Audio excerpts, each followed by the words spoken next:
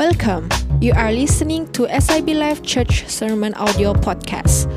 If you would like to know about SIB Life, including our online service time, you can join us online at siblife.my.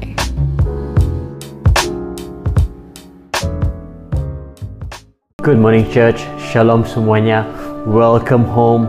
Terima kasih kerana anda menyertai kami pada pagi hari ini. Tuhan itu baik kepada kita semua, amen. Now, sekiranya anda sendirian pada pagi hari ini, bagi high five punya emoji di dalam chat box. Dan sekiranya anda bersama-sama, ada orang bersama-sama dengan anda pada pagi hari ini, bagi mereka high five, alright? Saya sangat gembira kerana anda di antara anda berinteraksi bersama-sama satu sama yang lain dalam chat box. Itu sangat memberi dorongan kepada kita semua. Nah, dan juga bersyukur kerana pada pagi hari ini anda meluangkan waktu untuk beribadah bersama-sama dengan umat Tuhan yang lain. Berapa banyak daripada anda percaya bahawa Tuhan yang telah memulakan pekerjaan yang baik dalam diri anda akan menyelesaikannya hingga kedatangan Yesus yang kedua kali. Amen. Ya, haleluya. Tidak kiralah apa musim anda pada hari ini, apapun yang anda lalui pada pagi hari ini, Tuhan akan menyatakan dirinya kepada anda dan menyentuh hidup anda. Amen. Nah, izinkan saya memulakan dengan membawa anda ke tahun 1863. Wow. Nah, satu hari ada seorang budak lelaki bernama Howard Kelly. Dia menjual barang dari pintu ke pintu, dan hasil jualannya digunakan untuk membayar iuran persekolahannya. Setelah seharian bekerja keras, dia lapar, namun dia tiada wang. Rumah terakhir yang dikunjunginya itu dia berharap agar dia dapat meminta makanan, bahkan dapat menjual barang yang ada. Jadi dia memberanikan diri mendekati rumah terakhir dan mengetuk pintu rumah tersebut. Ketika dia mengetuk pintu rumah tersebut, dia bertekad, dia bilang, apapun terjadi saya akan minta makanan daripada orang rumah sini. Saya betul-betul lapar. Namun bila pintu terbuka, dia gugup, dia nervous bila seorang wanita muda yang cantik membuka pintu tersebut. Oleh kerana dia nervous, dia tidak jadi minta makan. Dia minta apa? Segelas air sahaja. Dan wanita itu teringat. Dia ingat akan anak muda ini, ya. Kerana dia melihatnya berkali-kali di kawasan kejiranan mereka menjual barang. Dia tahu bahawa Howard ini seorang yang bekerja keras, ya. Lalu dia katakan begini, wow, mungkin anak ini lapar. Jadi dia memberikan segelas susu kepada Howard. Oleh itu, Howard Kelly yang masih muda meminum susu tersebut perlahan-lahan, dan kemudian dia bertanya kepada wanita tersebut, berapakah wang yang harus saya bayar untuk segelas susu ini? Wanita itu menjawab, Anda tidak perlu membayar apa-apa. Saya tahu Anda telah menolong banyak orang di kawasan sekitar kita. Nah, ibu saya telah mengajar saya untuk membalas kebaikan dengan kebaikan. Wah, kalau macam itu, kata Howard, saya mau mengucapkan terima kasih kepada kamu. Terima kasih. Nah, ketika Howard Kelly meninggalkan rumah itu, dia bukan saja merasa lebih kuat secara fizikal, tetapi kepercayaannya kepada Tuhan makin dikuatkan, dia bersemangat. Nah, sebenarnya dia sudah bersedia untuk menyerah kalah. Dia sudah bersedia untuk berhenti, ya. Tapi oleh kerana wanita muda ini yang menunjukkan kebaikan kepadanya, wow, dia mendapat semangat yang baru. Nah, beberapa tahun kemudian, wanita muda itu jatuh sakit. Dokter yang ada di kawasan mereka itu tidak tahu bagaimana untuk merawatnya. Oleh itu mereka menghantarnya ke kota yang besar, ya, di mana mereka memanggil pakar untuk mengkaji penyakitnya. Karena penyakit itu jarang berlaku, mereka pun tidak tahu apa mau buat. Dan kamu rasa apa yang terjadi? Dr. Howard Kelly dipanggil untuk memperhatikan kes tersebut. Nah, ketika Howard Kelly mendengar nama kota tempat wanita itu datang, matanya besar. Dia bilang, "Oi, saya ingat kota ini. Waktu saya kecil dulu, saya berada di sana." Jadi tanpa berlengah-lengah waktu, Dr. Howard segera ke ward pesakit tersebut. Bila dia melihat wanita tersebut, dia ingat, ya, inilah wanita yang dahulunya memberikan saya segelas susu.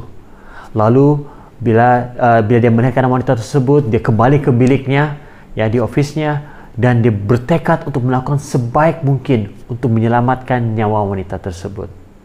Setelah bertungkus lumus, merawat wanita tersebut, wanita itu sembuh. Dan Dr. Howard meminta pejabat, meminta para akaun untuk menyerahkan dia medical bill wanita tersebut. Dia melihat bill tersebut, dan di akhir daripada bill tersebut dia menulis sesuatu. Lalu dia minta office menghantar bil kepada wanita tersebut. Wanita itu, ya, dia tidak berani untuk membuka surat tersebut karena dia tahu mesti mahal bil perubatan itu. Tapi dia buka sajalah. Bila dia membuka, dia terkejut. Di akhir daripada surat tersebut tertulis, lunas dibayar dengan segelas susu. Ditandatangani Dr. Howard Kelly. Wow, luar biasa. Dan seperti Dr. Howard Kelly, saya percaya setiap daripada kita pernah menerima kebaikan daripada orang lain sebelum ini. Betul tidak? Ya, melakukan kebaikan kepada orang lain adalah perkara yang baik untuk kita lakukan. Betul?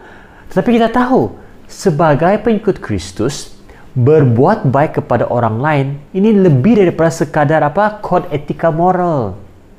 Nah, memang penting bagi kita melakukan kebaikan, tapi kita harus tahu, ya, kita harus mengetahui dan memahami mengapa kita melakukan apa yang kita lakukan kepada orang lain. Ada amin? Dalam Roma pasal 13 ayat 8 hingga 10. Jangan merasa terhutang apa-apa kepada sesiapapun kecuali kasih mengasihi. Kerana seseorang yang mengasihi sesama manusia telah memenuhi hukum. Kerana perintah-perintah, jangan berzina, jangan membunuh, jangan mencuri, jangan memiliki orang lain, dan perintah-perintah yang lain adalah terangkum dalam perintah ini. Kasihilah sesama manusia sebagaimana kamu mengasihi dirimu sendiri. Ayat 10. Kasih tidak berbuat jahat kepada sesama manusia. Oleh itu, kasih memenuhi hukum.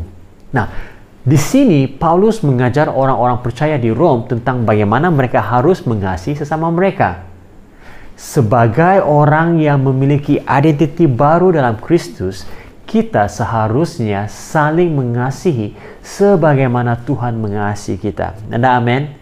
Nah, dalam ayat yang kita baca sebentar tadi, Paulus berbicara mengenai kewajiban kita sebagai pengikut Yesus untuk mengasihi orang lain, termasuk jiran ataupun sesama kita.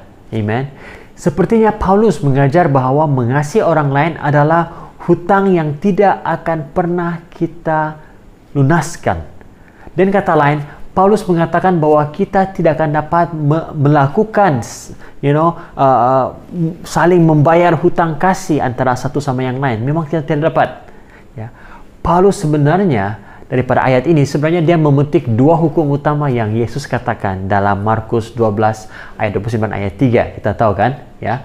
So, mengasihi sesama kita adalah hutang yang tidak dapat kita lunaskan atau tunaikan sepanjang hidup kita. Yang mengerti katakan amin. Nah, jadi tajuk firman Tuhan saya pada hari ini adalah hutang yang tidak terlunaskan. Hutang yang tidak terlunaskan, atau dalam bahasa Inggrisnya the unpayable debt. Nah, jadi bagaimana kita boleh terus membayar hutang yang tidak terbayar ini, yang tidak dapat dilunaskan ini?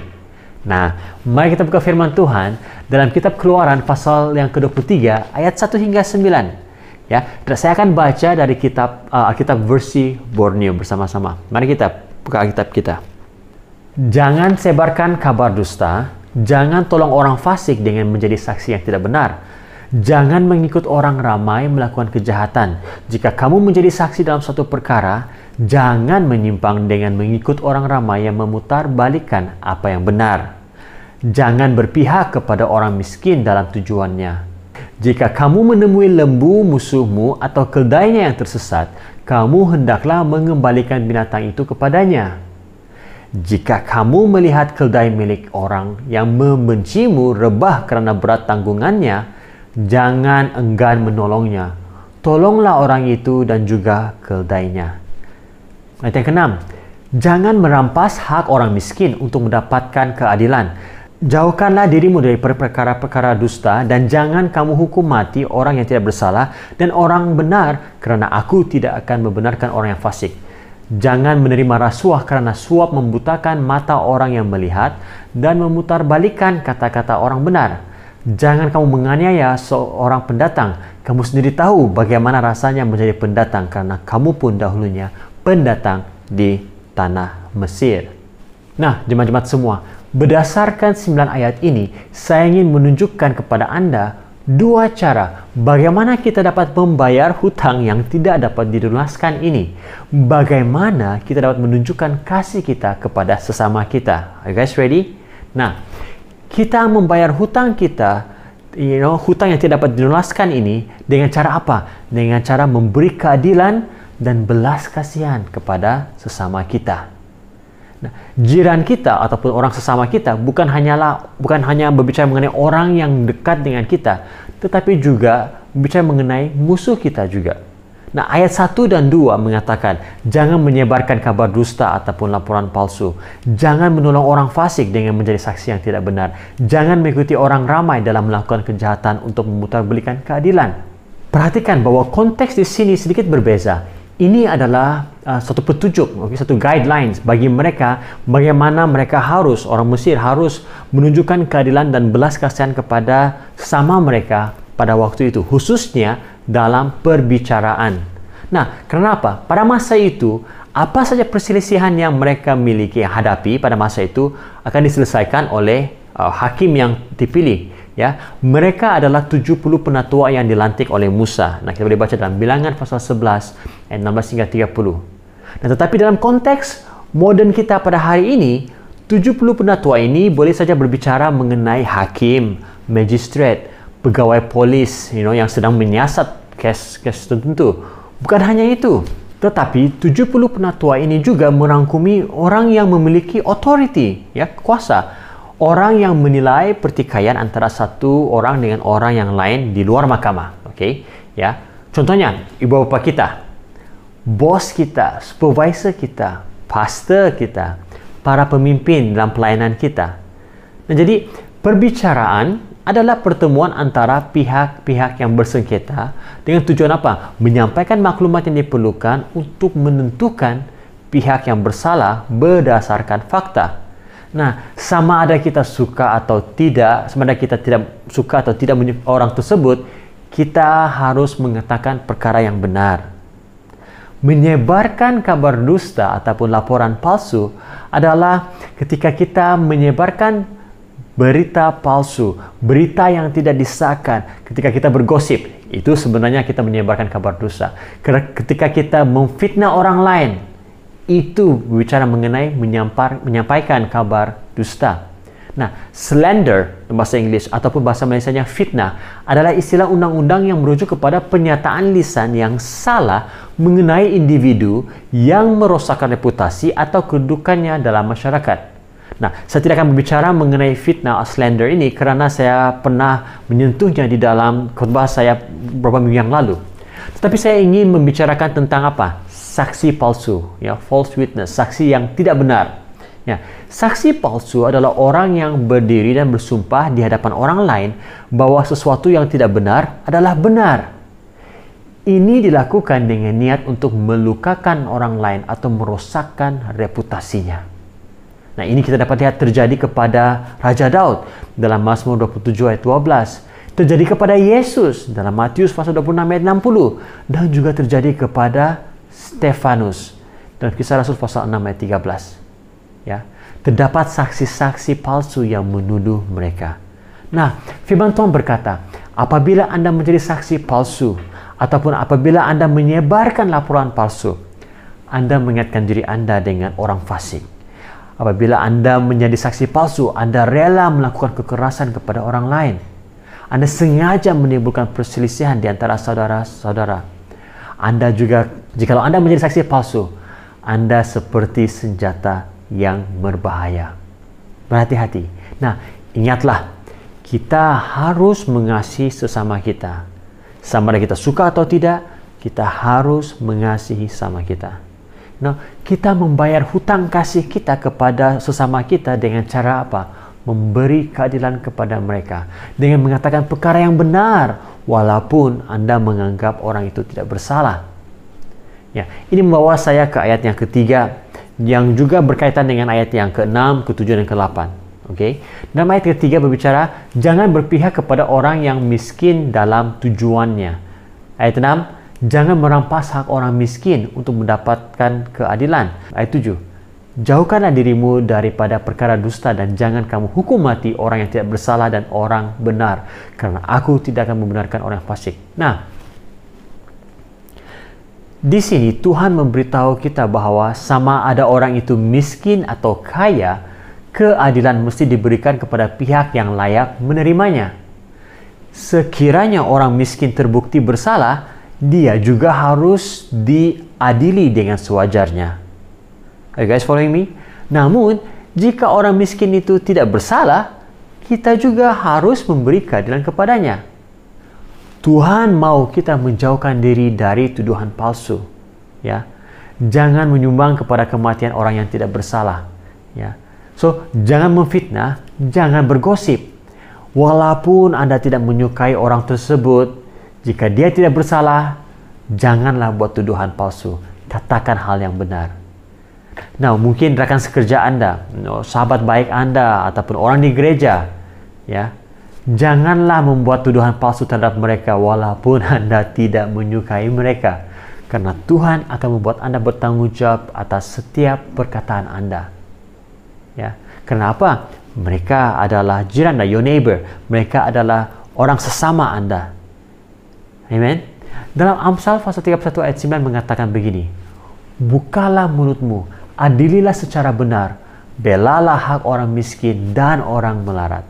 Kata miskin di sini bukan hanya merujuk kepada orang yang miskin dari segi keuangan, tetapi juga berbicara mengenai orang yang tidak mampu mempertahankan diri atau menolong diri mereka sendiri. Dalam Imamat pasal 19 ayat 15 hingga 16 berkata begini, jangan berlaku tidak adil di dalam pengadilan.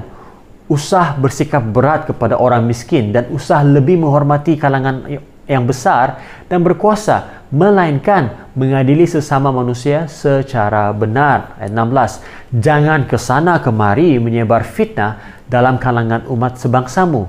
Namun begitu, jangan berdiam diri sahaja tatkala nyawa jiranmu terancam. Akulah Tuhan. Ayat 8 membincangkan mengenai rasuah, ataupun suap. Jangan menerima rasuah karena suap membutakan mata orang yang melihat dan memutarbalikkan kata-kata orang benar. Hukum yang sama diulang di dalam Ulangan pasal 16 ayat 19. Dikatakan jangan putarbalikkan keadilan, jangan berat sebelah dan jangan terima rasuah karena rasuah membutakan mata orang bijak serta memutarbalikkan perkara orang benar. Rasuah ini mengaburkan kebenaran dan menyimpang atau memutarbelitkan kata-kata mereka yang benar di hadapan Tuhan. So, jangan menerima rasuah, jangan memberi rasuah. Nah, kita teruskan ayat 9. Anda tidak boleh menindas orang asing. Anda tahu bagaimana rasanya menjadi orang asing, karena Anda sendiri pernah menjadi orang asing di tanah Mesir. Nah, orang asing ini adalah istilah dalam Alkitab yang merujuk kepada sesiapa saja yang berasal dari kumpulan etnik yang lain. Tetapi untuk memilih untuk tinggal bersama dengan orang Yahudi di Israel. Dalam konteks kita pada hari ini, orang asing boleh saja menjadi seseorang yang bukan berasal dari sebangsa kita, yang bukan bersama dengan etnik kita. Mungkin seseorang yang berasal dari luar lingkungan masyarakat kita. Mungkin juga seseorang yang tidak berbahasa seperti kita, ya. Seorang yang tidak punya hak istimewa. Ya, itu adalah kategori orang asing. Nah, minggu lepas Pastor Daniel Tan telah menyampaikan khotbah yang baik mengenai hal ini. So, Anda boleh rujuk kepada khotbahnya pada minggu lepas. Ya. Roma pasal 2 ayat 11 mengatakan, Tuhan tidak menunjukkan pilih kasih. Dia menilai orang Yahudi dan orang bukan Yahudi sama rata. Tuhan menilai kita semuanya sama. Nah, ini tidak bermaksud, jemaat-jemaat semua, hanya karena saya seorang pastor, Tuhan akan menutup sebelah mata ketika saya melakukan sesuatu yang salah. No. Saya dipertanggungjawabkan. Saya harus bertanggung jawab atas apa saja perbuatan saya. Oleh itu, kita mesti mencerminkan keadilan Tuhan melalui kehidupan kita. Ada amin? Mengasihi sesama kita adalah hutang yang belum dapat kita tanggung, yang tidak dapat kita bayar lunasi sepanjang hidup kita. Sekiranya Anda mengatakan bahwa Anda mengasihi sesama Anda, you love your neighbor, ya, berlakulah adil terhadap mereka. Berlakulah adil terhadap mereka. Amen. Nah, kita teruskan dalam ayat 4 dan 5. Mengenai bagaimana kita harus memperlakukan musuh dan harta benda mereka. Bagaimana kita melakukan musuh kita dan juga harta benda mereka. Tuhan memberitahu Musa dan orang Israel bahwa mereka harus menunjukkan belas kasihan kepada musuh-musuh mereka dengan cara menolong musuh mereka, mengembalikan lembu atau keldai mereka atau apa saja yang berharga bagi musuh mereka. Ya, bantu jiran mereka jikalau mereka memerlukan pertolongan, ya, just help their neighbors. Nah, perlu kita ingat bahwa lembu dan keldai ini bukannya binatang peliharaan seperti kucing, anjing, sebagainya. No. Lembu dan keldai ini adalah binatang yang digunakan khusus untuk bekerja dan sangat penting menyumbang kepada kelangsungan hidup keluarga seseorang itu. Nah, jadi ada satu perkara yang kejam jikalau kita membiarkan haiwan tersebut sesat dan tersasar. Bayangkan apa akan terjadi kepada keluarga yang bergantung kepada binatang tersebut. Ya, kita menunjukkan kasih kita kepada sesama kita bukan hanya dengan memberi keadilan, tetapi dengan menunjukkan belas kasihan kepada mereka, khususnya musuh kita, ketika mereka tidak layak untuk menerimanya. Kenapa? Karena itu adalah perintah Tuhan. Melakukan kebaikan, menunjukkan belas kasihan kepada musuh kita adalah perintah Tuhan. Dalam Yakobus pasal 2 ayat 13 mengatakan begini, tidak akan ada belas kasihan bagi mereka yang tidak menunjukkan belas kasihan kepada orang lain. Tapi jika kamu telah berbelas kasihan, Tuhan akan berbelas kasihan ketika Dia menghakimi kamu. Amen. Yang kedua, mengapa kita harus menunjukkan belas kasihan? Tuhan telah mengasihani kita. Ya. Tapi Tuhan begitu kaya dengan belas kasihan dan Dia sangat mengasihi kita. Bahwa walaupun kita mati karena dosa-dosa kita, Dia memberi kita hidup ketika Dia membangkitkan Kristus dari antara orang mati. Ya, hanya dengan rahmat Tuhan kita diselamatkan. Amen. Hanya karena belas kasihan Tuhan kita diselamatkan. Dan karena itu kita seharusnya berbelas kasihan bukan hanya kepada orang-orang yang kita suka, tetapi kepada musuh-musuh kita juga. Perintah untuk melakukan kebaikan kepada musuh ini adalah sangat penting. Ya. Kita harus tahu, mudah untuk kita, sekali lagi, senang untuk kita menunjukkan belas kasihan kita kepada orang yang kita sukai. Tetapi untuk mengasihi seseorang yang kita tidak sukai, wow, ini perlu satu perintah ini. Perlu satu perintah. Ya. Prinsip yang Tuhan berikan sangat jelas. Ya. Apapun yang Anda rasakan, apapun emosi Anda pada waktu itu, sama Anda suka atau tidak, ya, Anda harus memberikan belas kasihan kepada orang yang memerlukannya. Anda harus memberi belas kasihan kepada orang yang memerlukannya. Ya. Nah, mari kita kembali kepada ayat yang keempat dan kelima. Di dunia modern kita hari ini, lembu dan keldai boleh saja menjadi berbicara mengenai kenderaan atau peralatan harta benda yang menjadi milik kita yang penting untuk digunakan dalam kehidupan seharian. Nah, sebagai satu contoh, mungkin Anda mempunyai jiran yang annoying, yang memang Anda tidak suka, ya, karena jiran tersebut suka buat bising, pasang musik kuat-kuat, TV kuat-kuat sampai tengah malam sampai Anda tidak dapat tidur. Mungkin ada jiran Anda yang suka parking sembarangan sehingga Anda susah masuk dalam kawasan rumah Anda, ya. Nah, let's say satu malam Anda melihat seseorang ada coba masuk dalam kereta jiran Anda, coba memecahkan kereta jiran Anda. Nah, sebagai manusia, ya, Anda mungkin hanya akan memperhatikan, dia bilang, padan muka dia, biarlah dia. Hei, siapa suruh dia? Betul kan? Mungkin secara manusia. Tetapi sebagai umat Tuhan, sebagai pengikut Kristus, jangan lupa bahwa kita berhutang kasih kepada jiran kita, termasuk orang yang kita tidak suka. Ya, jadi oleh tindakan yang sepatutnya kita lakukan adalah memanggil polis dan memberi amaran kepada jiran kita bahwa ada orang yang mau pecah masuk dalam keretanya. Anda menangkap maksud saya? Ya, Matius pasal 5 ayat 43 hingga 44, Yesus berkata, kamu telah mendengar bahwa dikatakan, kamu harus mengasihi sesama kamu dan membenci musuhmu. Tetapi aku katakan kepadamu, cintailah, kasihilah musuhmu dan berdoalah bagi mereka yang menganiaya kamu. Nah, kamu perhatikan dalam ayat 43, Yesus berkata, Kamu telah mendengar bahwa dikatakan kamu harus mengasihi sesama kamu dan membenci musuhmu. Oh, wait. Membenci musuh? Nah, di dalam perjanjian lama tidak terdapat ayat ini, membenci musuh, ya. Nah, sebenarnya Yesus tidak mengambil ayat daripada perjanjian lama, tidak. Sebaliknya, Yesus mengutip satu peribahasa, ideologi yang cukup terkenal pada waktu itu. Ini di kalangan kumpulan Zelot, Zilot. Ya, ini satu daripada kumpulan orang Yahudi, ya. Di mana ideologi pada waktu itu mengatakan bahwa cintailah sesamamu, jiranmu, orang yang kamu kasihi, tapi bencilah musuhmu. Dalam kata lain, ya, bagi orang Zelot sini, mengasihi sesama itu berbicara mengenai hanya orang Yahudi. Tapi musuh itu berbicara mengenai orang Rom, ya, karena pada waktu itu kan kerajaan Rom menakluk Israel kan. Nah, perhatikan, Yesus tidak mengatakan ada tertulis. Selalunya kalau dia mengutip ayat daripada perjanjian lama, dia akan mulakan dengan ada tertulis, ya. Tetapi dalam ayat ini dikatakan Anda telah mendengar. Nah, maksudnya apa? Yesus beritahu pada mereka, hey, kau dengarkan apa yang orang selalu cakapkan. Ini berbicara mengenai tradisi, ini berbicara mengenai satu budaya yang sudah masuk, ideologi yang sudah masuk di kalangan orang Yahudi pada waktu itu. Sesuatu yang bukan berasal dari firman Tuhan. Kebenarannya adalah ini. Tuhan menghendaki kita untuk saling mengasihi, termasuklah mengasihi musuh kita. Nah, sama seperti Anda, saya tahu apa rasa dia apabila kita melihat orang yang kita tidak suka ataupun orang yang mungkin membenci kita atau mencederakan kita. Bila orang tersebut itu jatuh, kalau ada sesuatu yang tidak baik terjadi kepada dia, ya, secara manusia kita berasa, wow, padan muka. Betul tidak? Tapi ingat, dalam Amsal pasal 24 ayat 17 mengatakan, jangan bersukacita ketika musuhmu jatuh, dan janganlah biarkan hatimu senang ketika dia tersandung. Jemaat semua, hutang kasih yang kita ada kepada satu sama yang lain ini, ya, bukannya kita harus berikan kepada mereka, bukan karena mereka sudah melakukan sesuatu kepada kita, bukan karena mereka melakukan kebaikan kepada kita. No.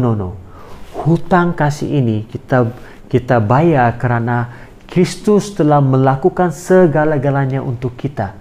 Ketika Yesus membebaskan kita daripada hutang-hutang dosa kita, Dia memberikan nyawanya untuk kita. Ya, Dia menghapuskan semua dosa, semua rasa bersalah, semua kecaman ke atas kita telah dihapuskan. Dan Dia memberikan kita kehidupan yang kekal dan sukacita yang abadi. Ya. Dan semua ini Tuhan berikan kepada kita sewaktu kita masih lagi menjadi musuhnya, sewaktu kita belum lagi bertobat. Ya, jemaat-jemaat semua, ingat akan kebaikan Tuhan dalam kehidupan kita. Jemaat-jemaat semua, melunaskan hutang bukan satu pekerjaan yang mudah. Ya, itu memerlukan disiplin. Nah, sama juga halnya dengan hutang kasih kita kepada sesama kita. Ya, perlukan disiplin. Kita harus ingatkan diri kita sendiri. Ya, kita tidak akan dapat mengasihi orang lain jikalau kita tidak ingat akan apa yang Yesus lakukan dalam kehidupan kita. Ya, kasih kita kepada sesama kita tidak akan habis. Dia hanya akan habis apabila kita tiada lagi di dunia ini. Ya, mudah untuk kita mengasihi orang yang kita suka, tapi tidak mudah untuk kita mengasihi orang yang kita tidak suka. Oleh itu kita dipanggil Tuhan untuk menunjukkan kasih kita melalui cara menunjukkan keadilan dan belas kasihan kepada semua orang, termasuk musuh-musuh kita. Ya. Tuhan menghendaki kita mengasihi sesama kita dengan mengasihi satu dengan yang lain tanpa syarat. Ini adalah hutang kasih yang kita harus lunasi selagi kita masih hidup. Ya. Mengasihi sesama kita adalah hutang yang kita akan terus bayar. Pertanyaan saya, adakah Anda sudah membayar hutang kasih Anda? Adakah Anda berusaha untuk membayar hutang kasih Anda kepada sesama Anda? Adakah Anda siap untuk mengorbankan keselesaan Anda demi kebaikan orang lain? Saya mau tutup dengan ayat ini dalam 1 Yohanes pasal 4 ayat 19 hingga 21. Kita mengasihi sesama manusia karena Tuhan terlebih dahulu mengasihi kita. Jika siapa berkata, aku mengasihi Allah, tapi dia membenci akan saudaranya, dia seorang pendusta. Jika dia tidak mengasihi saudaranya yang dapat dilihatnya, betapa dia mengasihi Allah yang tidak dapat dilihatnya? Kristus telah memberi kita perintah ini. Sesiapa yang mengasihi Allah mesti mengasihi saudaranya juga. Jemaat-jemaat semua, ingatlah, kita memiliki hutang yang tidak dapat dilunaskan. Mari kita bersama-sama saling mengingatkan untuk kita mengasihi satu dengan yang lain setiap hari. Terus-menerus menunjukkan kasih kita kepada orang di sekitar kita. Amen. Haleluya. Izinkan Roh Kudus berbicara kepada kita pada hari ini. Mungkin selama ini kita tidak menyadari bahwa kita sebenarnya memikirkan diri kita sendiri. Kita tidak peduli tentang apa yang orang lain lalui. Kita tidak peduli pun mengenai tanggung jawab kita untuk mengasihi orang lain. Apalagi dalam musim ini, mungkin ada di antara kita harus bertobat pada pagi hari ini. Berhenti mementingkan diri Anda sendiri. Pikirkan mengenai orang lain. Apalagi musuh Anda. Dalam musim ini kita tidak tahu. Tuhan mau memakai Anda untuk menunjukkan kasih-Nya kepada orang-orang yang bagi kita tidak layak untuk menerima kasih tersebut. Tapi ingat, kita sendiri sebenarnya tidak layak untuk menerima kasih daripada Tuhan. Dia menyerahkan nyawanya kepada kita. Haleluya. Baik, tunduk kepala bersama-sama. Izinkan Roh Kudus itu bicara kepada kita. Terima kasih Tuhan Yesus. Tuhan, berikan kami hati seperti hati-Mu Tuhan Yesus. Berikan kami mata seperti mata-Mu Tuhan untuk melihat jiwa-jiwa yang ada di sekitar kami. Berikan kami hati-Mu Tuhan supaya kami mengasihi orang lain Tuhan seperti mana Engkau mengasihi kami. Tuhan, kami akui Tuhan ada waktunya sukar untuk kami Tuhan mengasihi orang yang kami tidak sukai Tuhan. Apalagi bila orang tersebut Tuhan melukakan kami. Bapa di surga, pada pagi hari ini kami mau taat kepada firman-Mu. Kami mau mengasihi sesama kami. Kami mau terus-menerus membayar hutang kasih kami kepada orang di sekitar kami. Haleluya, terima kasih Tuhan Yesus. Ampuni kami Tuhan jikalau ada kebencian dalam hati kami.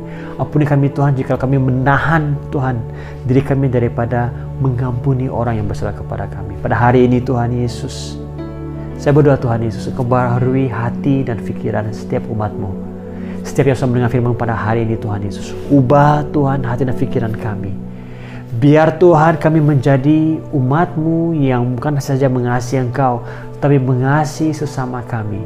Mengasihi sesatu dengan yang lain dengan segenap hati, sama seperti Engkau mengasihi kami. Terima kasih Tuhan Yesus. Haleluya. Terima kasih Tuhan.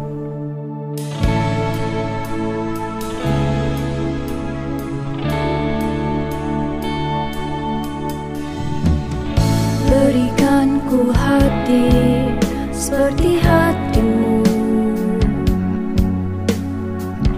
hati yang mengasihi jiwa yang terhilang. Berikan ku mata seperti mata-Mu, memandang jiwa yang dalam gelap. Ku mau berada dalam rencananya dan melakukan perbuatannya yang besar,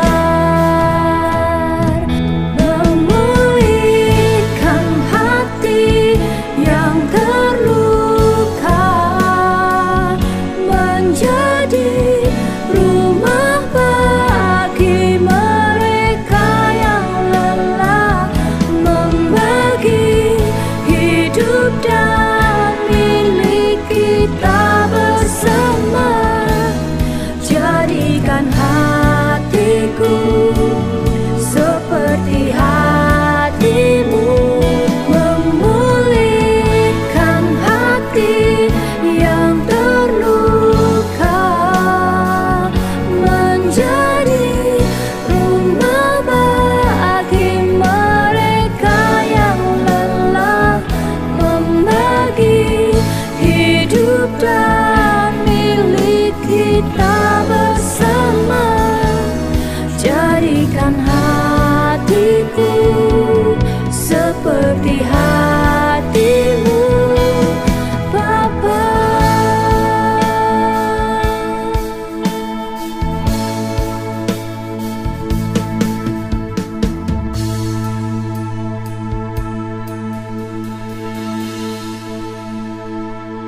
Haleluya Tuhan Yesus, terima kasih Tuhan. Jadikanlah hati kami seperti hati-Mu ya Bapa.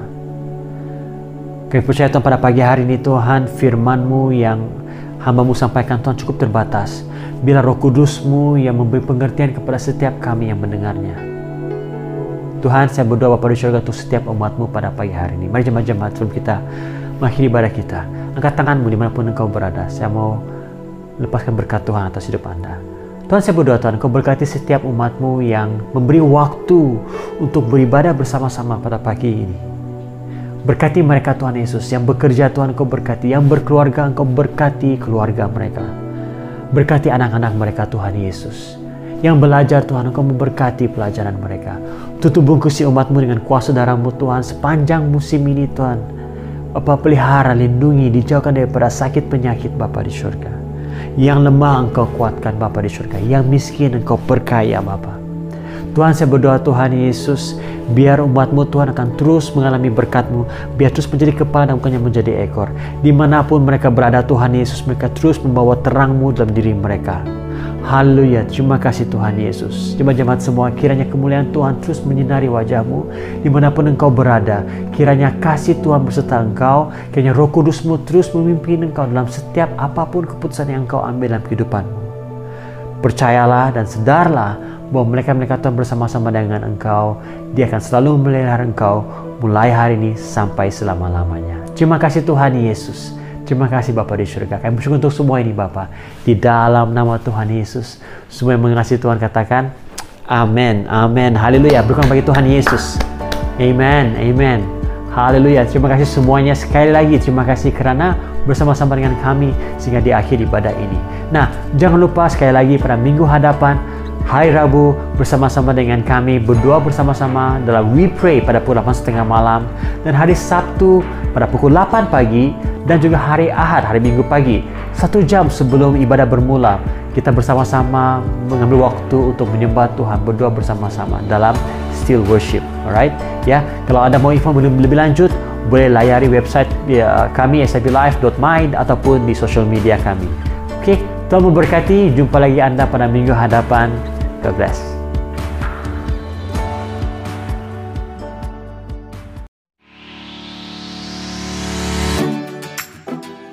Thank you for tuning in to Live Podcast. We hope that you will be challenged by this message and you will share it with your friends, family member, and co-worker. We hope you have a great day. God bless you.